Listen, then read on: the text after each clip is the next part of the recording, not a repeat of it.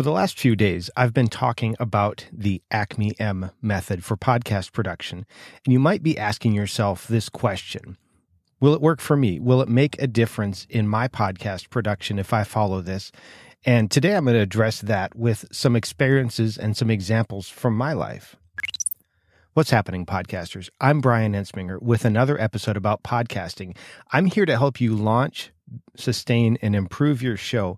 And today I'm talking about how I use the Acme M method for my podcast production and how it saves my bacon sometimes. So right now I'm sitting in my car recording this because I'm short on time. I don't know about you, but I tend to commit and maybe overcommit a little bit in terms of what I can get done. And I think that's pretty common for people who are both creative and technical, who have some skills to do some things and are also creative. Now, I have some things working to my advantage to get caught up this week because I've been kind of lagging behind. My family's out of town right now. I've got some stuff going on this weekend. We're going to be hanging out together again, but they're out of town right now with my in-laws. And so I've had some extra time in the evenings to get caught up, but I've had quite a bit of work to do because not only do I have this podcast, I have my flagship show, the Engaging Missions Show. I also edit podcasts for several podcasters. And then I also do some email and website design and marketing and some stuff like that. Kind of the things that happen when you begin working in the internet or over the internet with people, and you just jump in and help where you can. And so that's some of the stuff that I've done. But because of that, I have a wide variety of things that I do. And sometimes the projects all kind of tend to hit at once. And so it can be a bit of a challenge to get everything taken care of. The thing is that because I follow the Acme M method for podcast production, when I'm working on shows for my clients, I can know that when I'm done, I'm not going to have missed anything because I'm following this framework. Just as a reminder, the Acme M method is just a framework or a recipe, if you will, that you can go through when you're working on podcast production. This doesn't address the recording process or publishing or marketing or anything like that. This is about the actual post-production. And the process is assess the audio, condition the audio, mix and arrange the audio, edit it, and then master it. Those are the steps.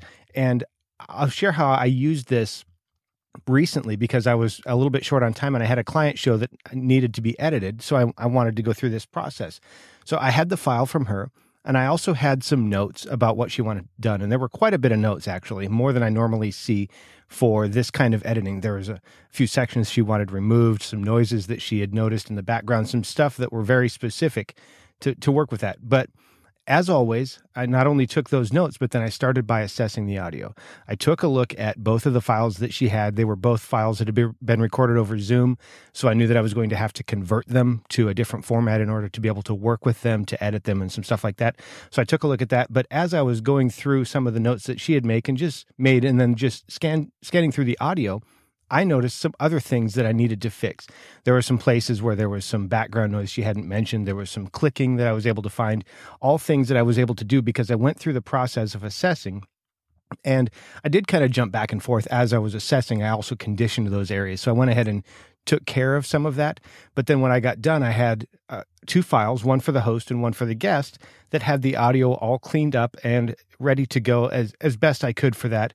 Working with Zoom files, a lot of times there's some stuff that just can't be cleaned up. There's some digital artifacts that I can't quite figure out why they're there, but they're there in every single Zoom file that I work with. But that notwithstanding, I was able to get that taken care of. And then I went to the next stage where I began to mix it all together.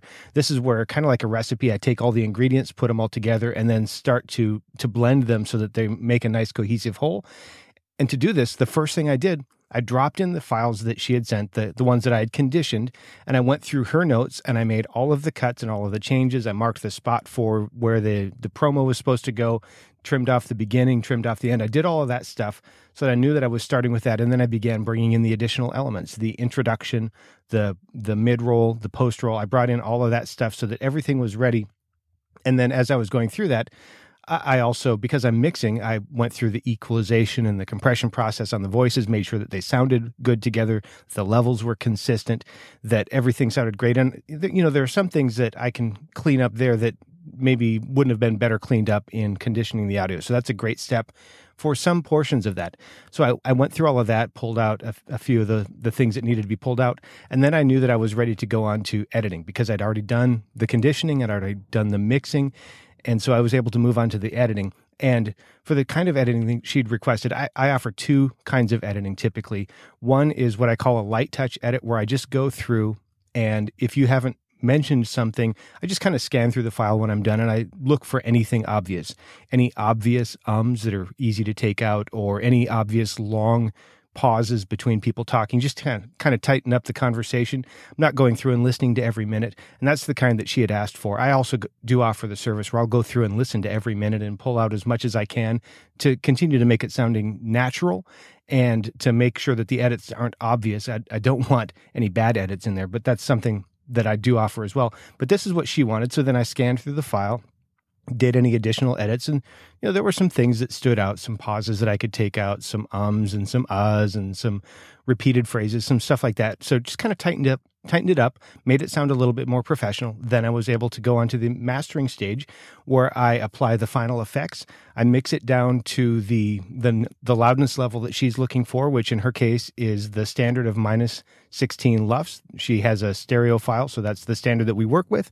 And then she actually applies her own metadata, her own ID3 tags when she's done, because the title and the description aren't written yet. So I then just loaded those to Dropbox for her and was able to let her know that they were ready to go.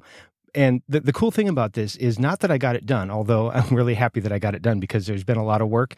It's good for the income, but it also makes my time a little bit stretched. And so knowing that I have it done is one thing, but knowing that it's done right because I followed the process and there's nothing that would have been out of spec because I've already checked it, helps me know that I can upload with confidence and know that everything's good to go. And that's what I like about being able to follow this process.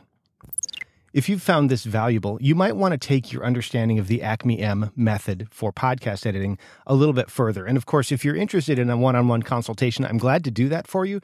You can set that up at toptieraudio.com. Or if you would prefer to spend some time learning not only about this, but also learning about some additional things to benefit your podcast, for example, growing an email list or a Twitter following or building a media kit or booking great guests or some of those kinds of things, consider attending the Christian Podcasters Summit. That will be on June 15th, 2019. I'll be talking about podcast production, and I'll be talking about the Acme M method and how that provides a framework to fix some of the things that I commonly see other podcasters mix in their podcast production, either because they don't know how, or just because it got missed because they don't have a framework that they're following. So that's what I'm going to talk about. If you use my affiliate link, which will be at toptieraudio.com/summit, I'll make sure that we also have some additional materials available for you when it's all over, some additional things to help you take what I'm going to talk about further. And then if you're interested, we can work on some specific things to maybe even go even further than that. But I'm thinking about things like some walkthrough videos to talk about equalization and compression, some downloadable things, some things to keep around your studio just to help you remember not just the Acme M method, but also some of the pieces that go through it and some of the things that tend to be a little bit confusing for a lot of podcasters. So that's something that I'm trying to make available for you, toptieraudio.com/summit. One more time, I'm just really glad that you're here. Thanks so much for being here. Now go out there and make a great podcast.